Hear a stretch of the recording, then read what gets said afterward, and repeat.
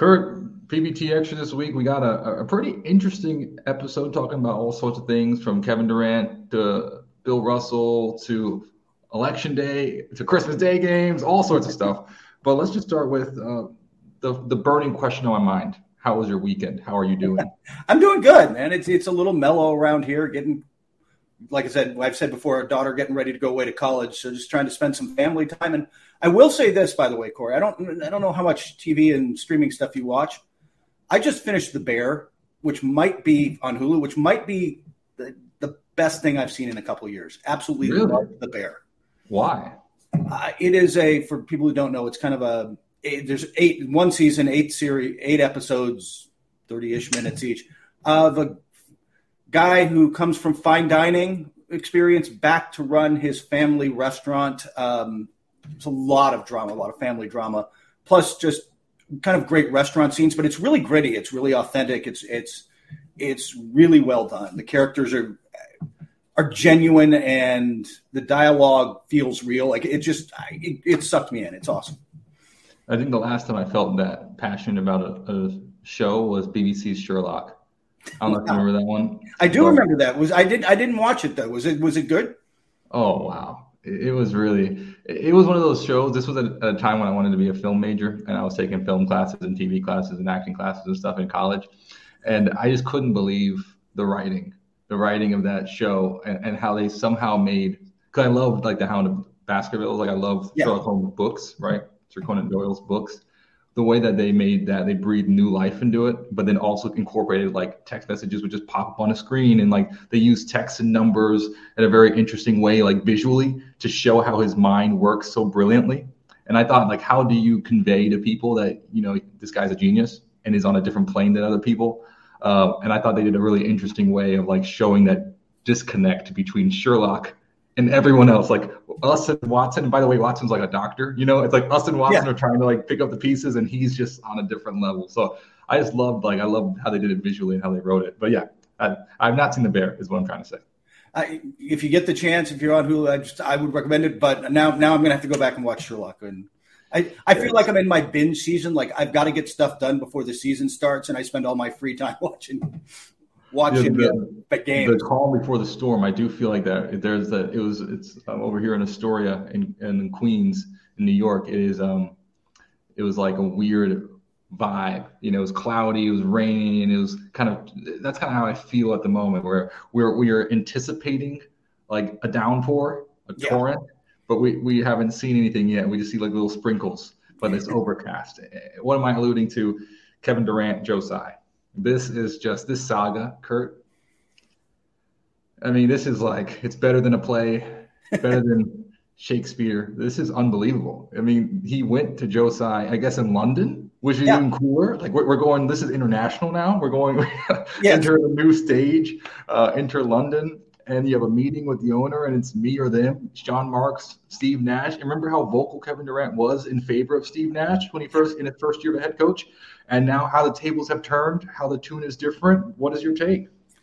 First off, I love that they met in London because Durant was already there. In fact, he went to a Travis Scott concert with James Harden. So apparently they're good, all good again.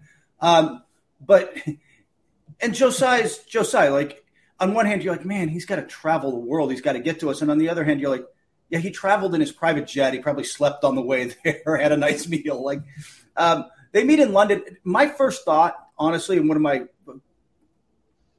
when I heard this was, especially the ultimatum, hey, it's me or it's Sean Marks and Steve Nash that's not an argument. If you're serious about getting them out, if you seriously want that, it's not something you throw on the table in August, right? It's something you throw on the table right after the end of the season in April or May and say, hey, this isn't working. You start pushing then. I think it was more at this point, assuming he didn't, and we'll never know, or not never, but we don't know right now. Documentary comes out. Yeah, assuming that this came out because, and look, it got leaked for a reason. Assuming he did this in August, it was a negotiation move, right? Because he knew Tsai at this point was not going to fire his coach and his GM to make Kevin Durant happy. He was trying to raise the pressure. It felt to me like a negotiation tactic, Corey. And it also felt like one that didn't necessarily work. Sai came out and said, in a very, when was the last time an owner responded to a rumor like in a tweet? But came out officially and said, hey, the coach and GM the front office have my backing. And I'll tell you, every other team, if you're the Celtics or the Raptors or the Heat or whoever, you saw that and you're thinking, well, I better you're not going to up your offer now, right? Hey, Kevin Durant wants out. He's putting pressure on them. I'm going to wait for the Nets to come to me. I'm not going to go to them. Yeah, this was I agree. I think it was a failed negotiation tactic. I do think that it is. I think you bring up a brilliant point as far as like case studies are concerned, because I always think in terms of case studies. Because I'm a student, I'm a nerd. I just like thinking about, am I going to read this in a Harvard Business School case study? That's like the first question I ask, which is a funny thing, I guess. It's kind of weird. But with this is it. Like an owner like you said, or an owner responding to a rumor via tweet. I mean, that's a historical document. And that's this is a great moment in the Nets saga as far as like, studying in the future. Right now, it's not very much fun if you're a Nets fan.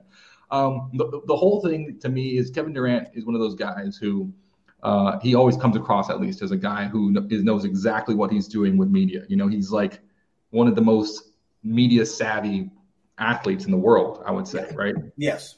So like you said, the fact that this was messaged the way it was, communicated the way it was, it's hard to believe that this was not intended to create a splash, to create pressure. But I just keep thinking about it, Kurt, from a perspective of like, well, what does it mean to be a good partner? And what does it mean to be a pillar of an organization? And like, this is a string in a comedy of errors for Brooklyn. I mean, everyone that they brought in recent years, it's James Harden wasn't the guy. He's not going to help you build a culture, be a pillar for you.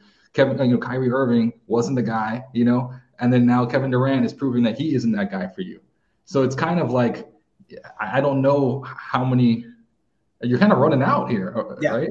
It's almost like everyone that you put so much chips on, the table for, it's kind of proving to you it might be time to move on. Yeah, and Durant came to Brooklyn in part to create a culture, along with Kyrie Irving. But like they did this to get Durant more than with all due respect to how great a player Kyrie Irving is. Kevin Durant's, top 10, top 12 all-time player already. Like he's going to go down as an icon of the game. They did it to get him. But he left the Warriors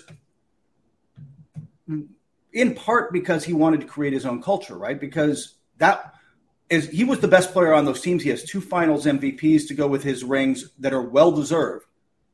But that was Steph Curry's culture. That was Steve Kerr's culture. That was an established Warriors culture that he came into and probably took something out of and tried to take it to Brooklyn.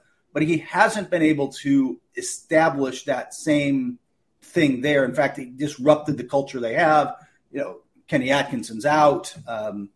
Sean Marks, I thought Sean Marks was doing a really good job, Kurt. I thought, from like GM's perspective, I was like, man, Sean Marks is one of the best GMs in the league. Yep. And yet it seems like the culture that was established in Brooklyn with Kyrie and Kevin Durant and then later James Harden is a culture of like, you're going to make the organization be your hostage. Like you don't want to hold them hostage. And that's all we've seen like for the past few years. It's just net stars holding the organization hostage.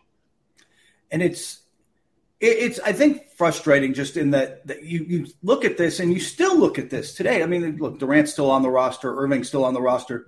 They're going to go to training camp with this thing at this point. I think the next step in this saga is nothing gets done. Nobody's talking right now. Like I've heard that. It's been reported multiple places, including the Boston Globe yesterday, that like they're not talking to the Celtics. There's just nothing going on. This goes into training camp, and Kevin Durant holds out, probably. Do the Nets handle the Heat well? Can they do what Daryl Morey did, right, with Ben Simmons, where there's just a lot of pressure to trade him, and he's like, I'm good. I'm going to wait for the right deal. Can the Nets be that patient? Because not every organization handles that. Not every organization is comfortable being uncomfortable in the way Daryl Morey is. This saga is going to drag out into camp, and you still look at this team on paper, and I know they're not playing on Christmas Day, and we'll get into all that in a minute. I wouldn't know what to do with them if I were the league in terms of like television schedules, because like if everybody shows up, this team's a contender. Nobody wants to show up. Isn't that funny? For me, I just hear this inconsistency, and it's really hard. I would say that it's patience comes with it. When you have understanding, right? I think one thing that always is a mark of understanding is great patience. But what is very difficult, it's very difficult to have patience in this scenario because it's getting to kind of a laughable point, and I think it's just kind of like, what is the goal? And to me, you always have to return to the original, like what are we doing here? What's our why? What's the first principle? And it seems as though if you're playing in the NBA and everything that we've heard, the messaging has been, I want to win a championship from all those guys, right? So if that's your why, if that's the reason why you're here, holding the organization hostage or demanding out or you're not showing up or not being a good partner, establishing that culture that we just mentioned, that doesn't accomplish that goal. So this is why it's just so inconsistent to me. It's like we're forgetting what the main thing is. And that is not, it's going to be difficult, I think. One thing I'd love to hear your thoughts on, I understand this year we're kind of playing it out. We're going to see how it goes. But if we just zoom out, you said Kevin Durant's top 10, top 12 all time. How do you think about his legacy in the past recent years, post-Warriors now? I will tell you that I think how this ultimately plays out, and if he holds out, does impact his legacy in this way. Kevin Durant has positioned himself, and I genuinely believe this about him, and in my limited conversations with him and just listening to him over the years, he believes in putting basketball first. He genuinely sees himself as a hooper, right? Like he's just a guy who wants to go out and play basketball. The game should be first. And I think a lot of players are this way. They don't get the fan fascination with everything off the court. They'd rather focus with what's on the court. If you've set that up as basketball is first, I'm all about the game, and then you hold out with 4 years left on your deal, basketball's not first, is it? Like, I think that starts to impact the perception of him in a way that nothing else to this point has.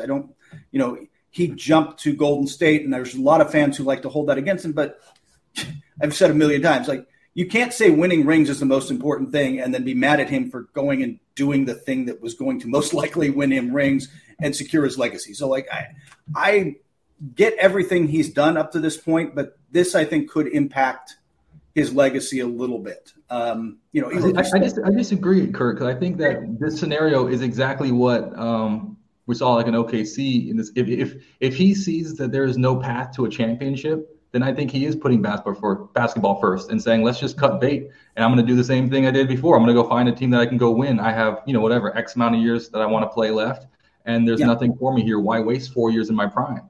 I think he sees it probably. I don't know. Who knows how he sees it? But as far as that is concerned, I would disagree with you there. And to me, Kevin Durant is like one of those rare people who are just like, they're like masters of their craft. And it's almost like it doesn't matter. He has to play basketball. I think of it like there's this one samurai movie by Akira Kurosawa called Seven Samurai. And there's this one dude who's obsessed. Yes. You love that movie? Yeah. So it's one of my favorite movies. And there's this one guy in the movie who just is obsessed with testing his skill. Like he's just the baddest dude ever. And all he wants to do is like, he'll fight any battle. It doesn't matter if their lights are on or cameras. Like it doesn't matter, it doesn't matter if it's like for fame or glory. Like he's obsessed with testing his skill, and he does all this heroic stuff. But that's all that matters to him. He lives to test his skill. And I kind of feel like Kevin Durant's like in that category of rarity, where to me, when I watch him and when I listen to him, it's like I live to test my skill, and there's nothing for me here. What's the point?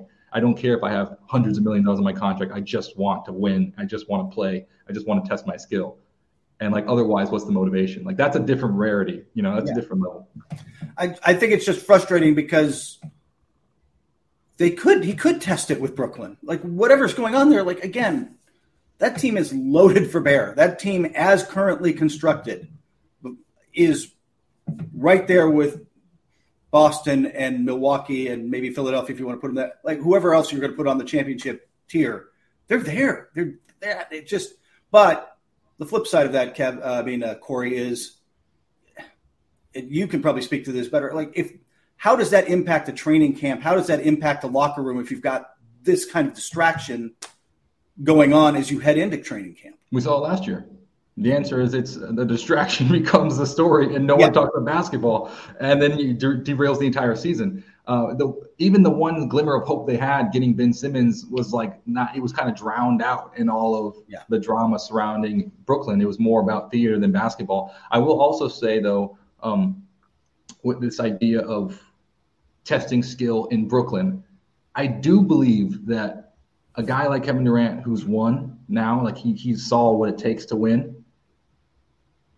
If he wants out, because if he's like, look, I got to cut bait. If it's that level for him, then Brooklyn fans should be terrified. I mean, even though they got Ben Simmons, even though they should be absolutely terrified, because it kind of reminds me of Ronaldo when he didn't show up to preseason, like the training in Thailand, the tour for Manchester United. And everyone was like, didn't they just get Ten Hag? Like, isn't this a new era? Is there hope for Man U? And then Ronaldo was like, I want to get traded. I have 1 year left of my deal. It's a 2-year deal. He had 1 year left of a 2-year deal. He's like, I want to go play Champions League. I don't want to be here. And that was like a huge red flag. And then they got blown out 4-0 against, the Bees, Brentford. Like, that is what I mean, is like that level of, that's what we're seeing in Brooklyn, I think, is that kind of like tip the hand. Ronaldo and Kevin Durant are like, this is not going to work. It's going to go really badly. I need to get out of here.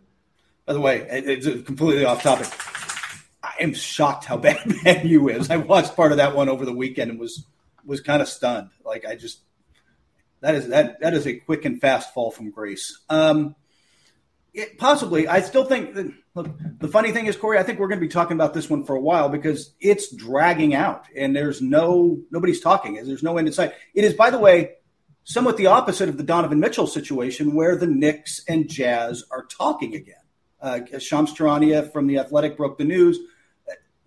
I don't know how close they are to a deal. This, again, could drag out for weeks and into training camp, but I think both sides there are just motivated to get it done. The Knicks they obviously would want Donovan Mitchell for as much of the season and training camp as they can get him for. If you're the Jazz and let's be honest, you're tanking at this point. You're looking at trading everybody else who's a veteran on that roster and you're going all in, then keeping Donovan Mitchell around is problematic because he wins games. So I expect that one to get done. It just makes more sense. The Durant thing, this has a lot more Ben Simmons of last year written all over it, doesn't it? 2 stories to keep an eye on. One story that I really, you actually presaged this. Bill Russell got his jersey retired, number 6, across the entire NBA. What do you think about this tremendous honor for Mr. Russell? Like I said last week, I think he's deserving. I think that it's really the bar for that kind of thing should be ridiculously high, Jackie Robinson high. And Bill Russell's the one guy in the NBA, I think, who can meet it. I'm not sure that there's another guy who does. He is the one guy who combines not only legendary play on the court and 11 rings and the first black coach in the league and on and on and on, like an unparalleled resume or close to it, with the civic activism, with everything else. I just at such a tumultuous time in American history that I'm just not sure. To me, I think it's great that the league did it and did it pretty quickly. There's going to be a logo on every court. The Celtics are going to be doing a little more, but I love that the league did this and honored him that way. I wasn't quite sure they'd move that fast. I was glad to see they did. What did you think? Yeah, I think when you think about lionizing somebody, personally, I'm not really into like commemoralizing or any of that kind of stuff, commemorating or memorializing, excuse me. I don't think, for me personally, I just never really was into that, but I know for some people it's very important. But I agree with you. If you're going to lionize someone, you have to have a body of work that you've lived.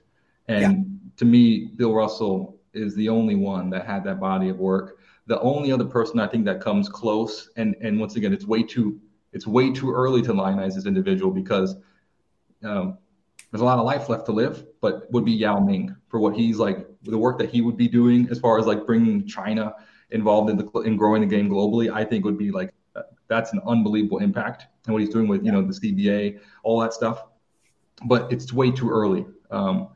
Bill Russell to me was someone who had an impact beyond the game. And it's interesting because, I was talking to someone about this recently, and they said that, the glare of the spotlight will reveal the fulfillment or emptiness of the soul. And I think that's true. You see when you're at the top of your game, what's in here, what's deep inside. And what we saw with Bill Russell was character. Yeah. And I think one thing that is missing today is character from our stars. I really do. Because we see activity, but we don't see necessarily character. We see people willing to take stands, but what does character mean? And character means, you play for Boston, you win them championships, and you may not be able to eat out with your teammates, that's a whole, but what do you do? How do you react to that? How do you be there for Muhammad Ali at that critical moment? How do you continue to carry that banner for the NBA for decades? This was not like a race he ran for a year or 2 years. He ran this race from the 50s on. This is 70 years professionally running this race. And that, to me, that kind of endurance and that kind of consistent character throughout is what separates him from everybody else. And I think he's a great testament of what players and athletes of today should be looking at. Another person that kind of comes to mind would be Billie Jean King for doing, it's like someone who also is just carrying that out for life. This is like a race for life. And I think ultimately, Kurt, when we think about this generation too, the difference between this generation and Bill Russell is I think there's so much focus on talent and accomplishments, right? Versus character. Like the idea that you almost forget that Bill Russell was the greatest champion in sports. Like you almost forget he had 11 championships, I think is the point, right? Because I think the role of talent is to attract eyeballs, but that is just the beginning to your legacy. I think a lot of people have it flipped these days where you're thinking, okay, I want to be the greatest of all time, and then that's my legacy. I think that's wrong. I think that the performance is the smallest measure of your legacy and impact in the long term. First off, thanks for bringing up one of my idols, Billie Jean King, who, by the way, just as a Long Beach guy, Long Beach's own Billie Jean King, grew up playing on the courts here. So, in fact, there's a whole tennis center here in Long Beach named after her. I will say this. I think one thing LeBron James has done has made it, because he was willing to step up on some issues, it made it okay for other guys to kind of jump in. I think you see guys more willing to be authentic, more willing to be activists on some level. And I don't think LeBron's a great activist, even among today. Jaylen Brown's a much bigger activist. There are others. But his celebrity and power, and then to not kind of take the Jordan-esque, I'm going to stay out of politics, more neutral stance and come forward and take stances on things and endorse candidates, step into causes a little bit, I think at least opens the door. And I think he deserves some credit for kind of opening that, at least cracking that door open again when it really hadn't been for a long time. Yeah, I think when it comes down, like I said, to me, the measure of legacy and impact is what you do after you retire. Yeah. Because, let's say you're one of the best players of all time. You still only play for a decade or 2 decades. Like, you're, let's say you play for 20 years. That's like an unbelievably long career, but you're 40 years old.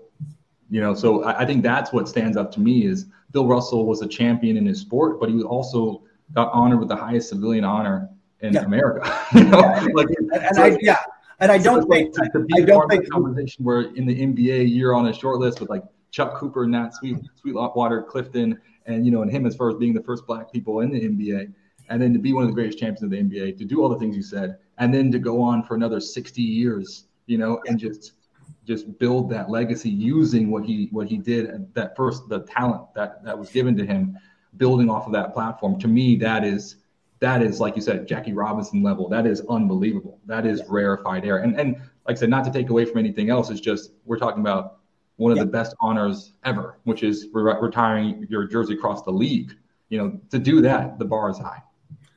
And again, I don't think anybody else deserves it. And we'll see what this current generation ultimately does.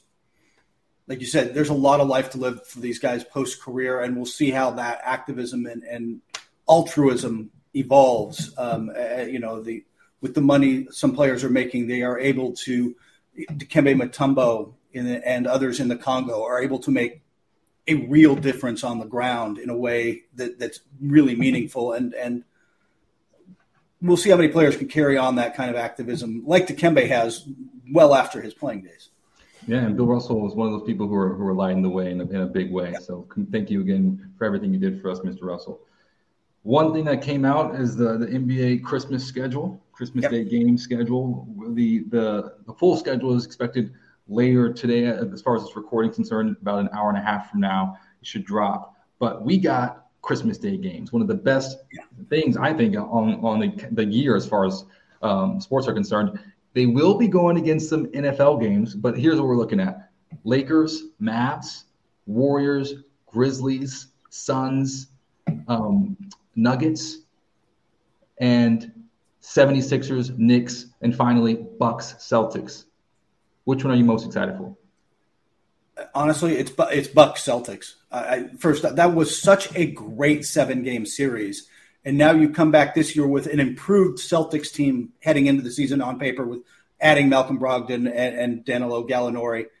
Then you've got – remember, they didn't have really Chris Middleton fully healthy through that series. Like, you get a fully healthy Milwaukee Bucks team that brings continuity to the table. I think those are two very evenly matched teams. I have them 1-2 in the East. So of all the games, I just think if those two teams – are healthy and ready to play, it will be a showcase. They're not. I'm loath to take away. Hey, this happened in the regular season, so we should project this into the playoffs type of moments because teams evolve and change over the course of a season. But I think this is going to be a great game and a great test and a great. We'll see where those teams stand against each other on Christmas Day. That is the game I am looking forward to the most. What about you? I agree. That one's number one. Number two would be Grizzlies, Warriors. Yeah. I think that's going to be a fantastic game. Yeah. And then I personally think that this is going to be Luka's year. So I just want to see the Mavs play just because I want to see Luka do something legendary and heroic on Christmas Day. Because I feel like I feel like there are certain hurdles you have to do. It's like, Rookie of the Year, MVP, All-Stars. There are certain things that you do in order to establish yourself as a legend.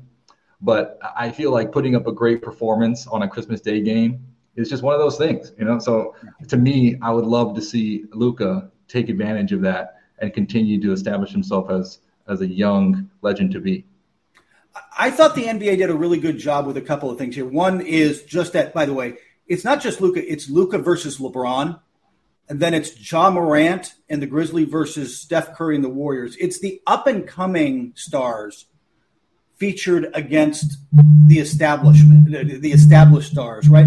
I love that aspect of this. I love that they are – the NBA is showcasing these young talents. And I kind of wish I kind of wish they'd done more. I kind of wish that we'd seen more of either a Trae Young and the Hawks or the Pelicans with Ja Morant and I'm not Ja Morant, with Zion Williamson and everybody there. I think that would have been fun as well.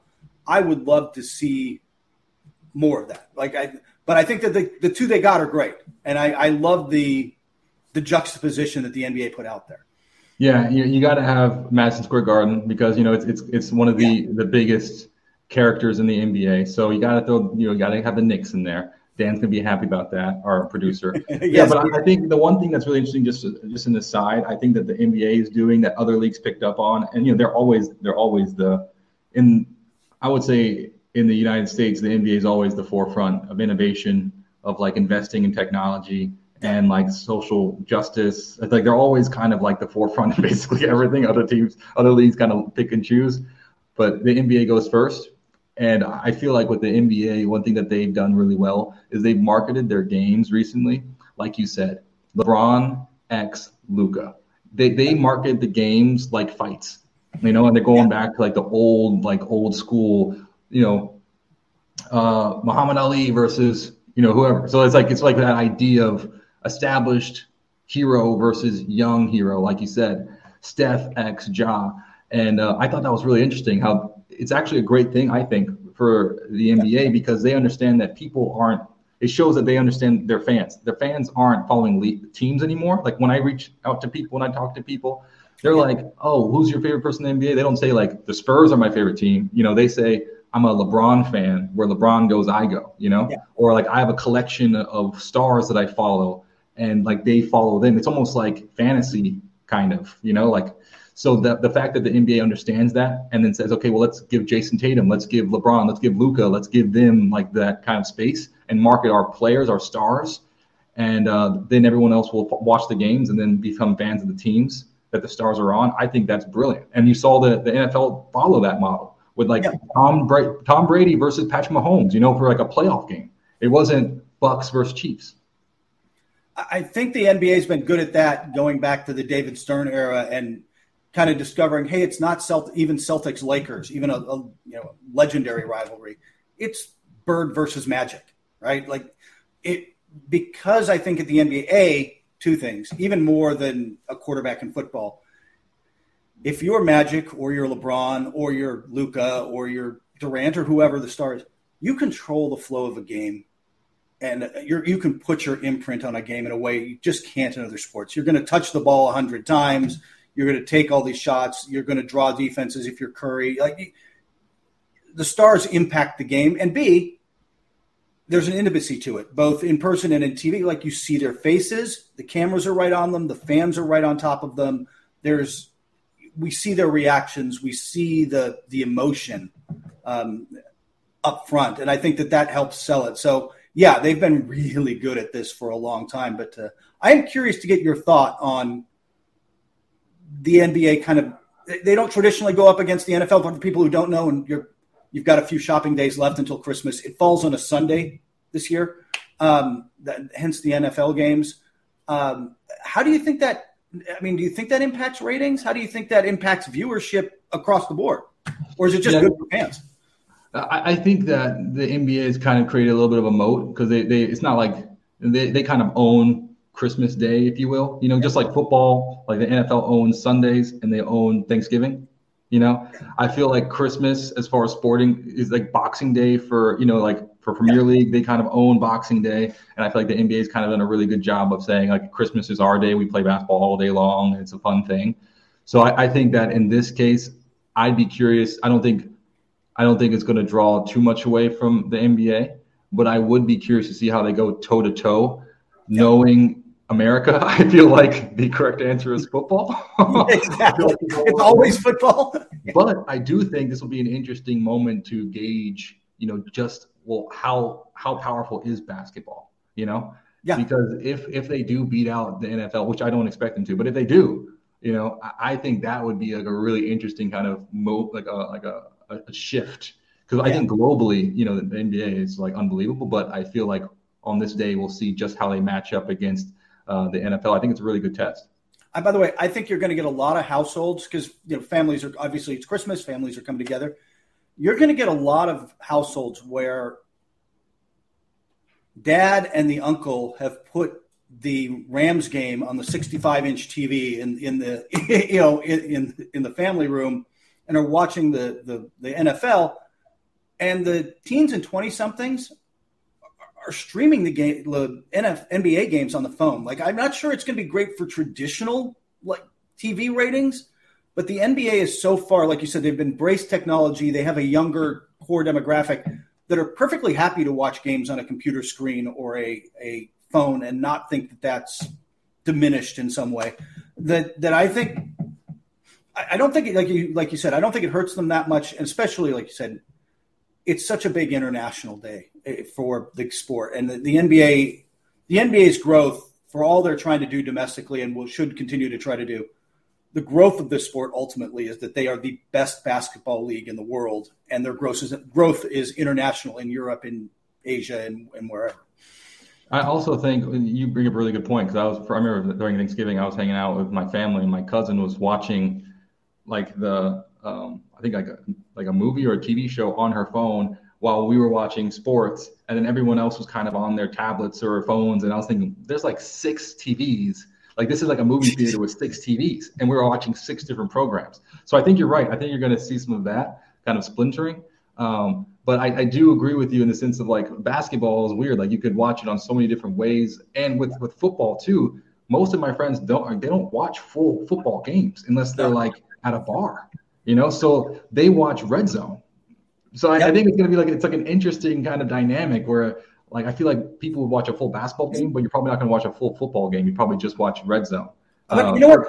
I would say I don't think that that's true with basketball either. I think that you even see it with the NBA. If you sign up for League Pass alerts and stuff, you get hey, it's close with 5 minutes to go between the Lakers and Clippers or whatever the game is that you might be interested in. Buy the last 5 minutes for $1, right? Mm-hmm. Like I know look, I know we at NBC for every Premier League game put together those extended highlight packages for YouTube. The NBA does it for every NBA game. Those things do really good numbers because I think there's a lot of people who don't sit anymore and watch.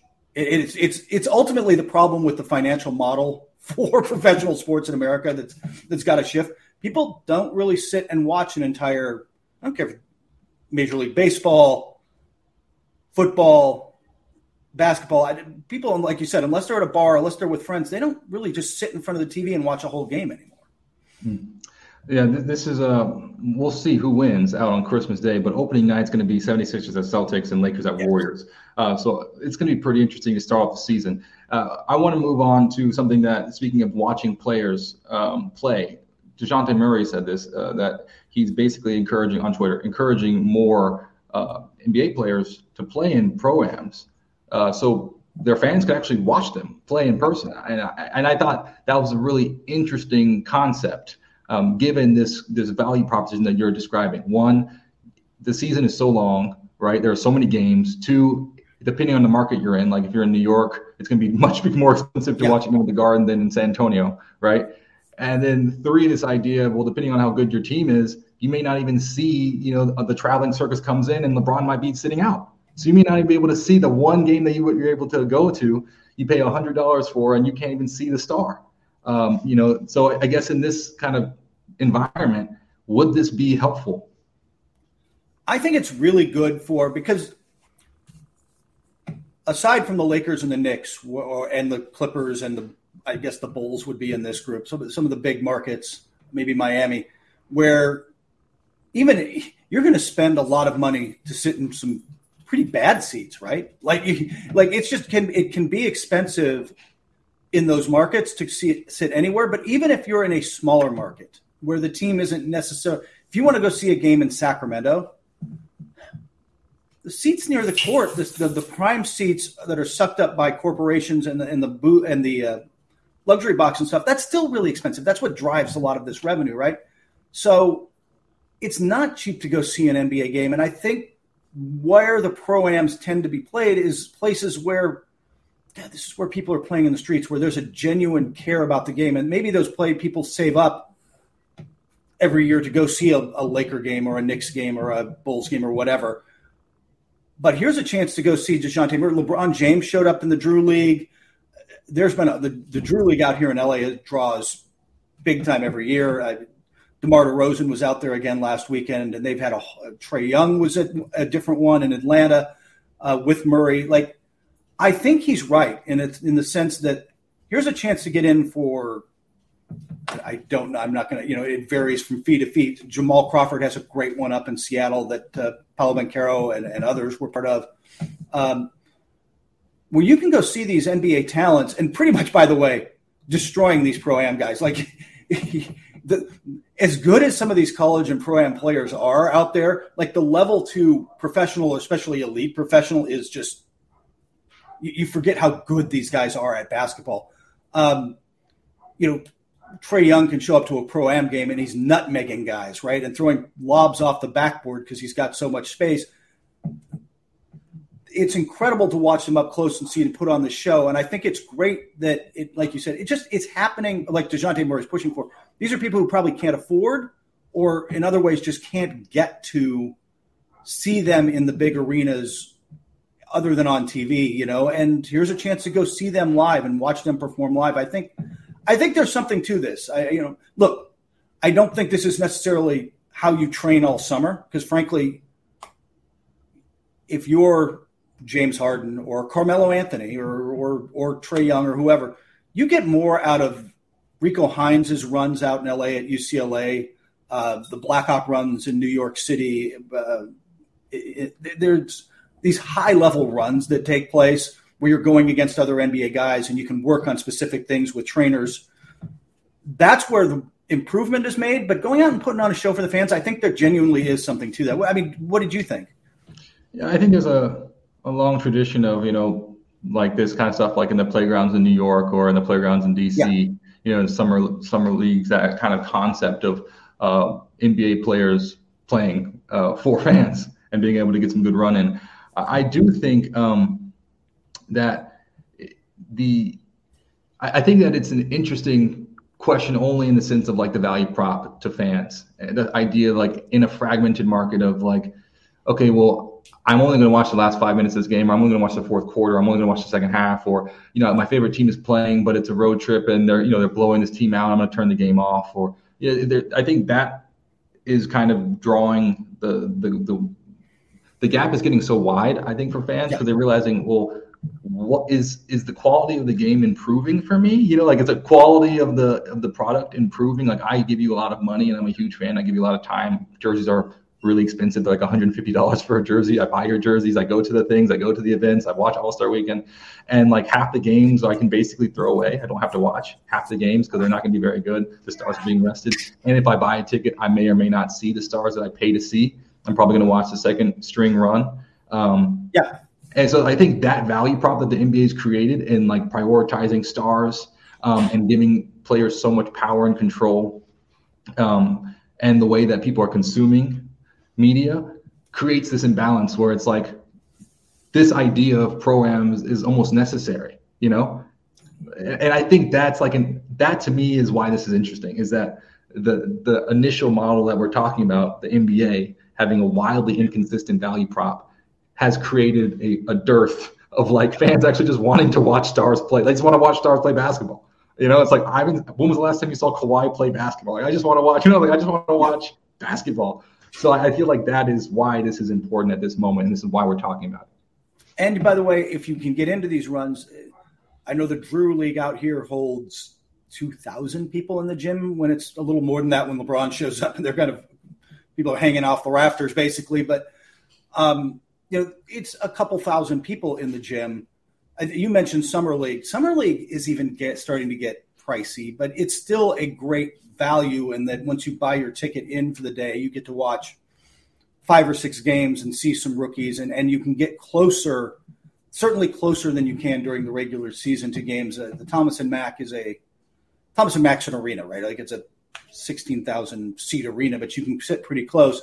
The Cox Pavilion that's next to it is a college gym. It's and by the way, I don't mean a big college gym. I mean like a small to mid-level, a D2 college gym where it seats maybe 6,000, maybe tops, if that. And so you can get kind of close to everything, and it makes it kind of fun. And I think these pro-ams, like you said, I think they serve that purpose. It gives you a chance. It gives fans, really diehard fans, a chance to go see elite level players in a setting and up close in a way you just otherwise don't get. And you're right, by the way, mentioning plays. Kevin Durant showed the list of people who showed up to Rucker Park is legendary, right? Like, and I think some of the pro-ams have, I don't want to say usurped that, but like that's become where guys go now. So all this stuff and more, we'll be continuing to keep our eyes out on. Just follow NBCsports.com/PBT Extra to follow everything that Kurt's doing and his team. Kurt, thank you so much for taking the time. Excited to talk to you soon. Sounds good. Take care.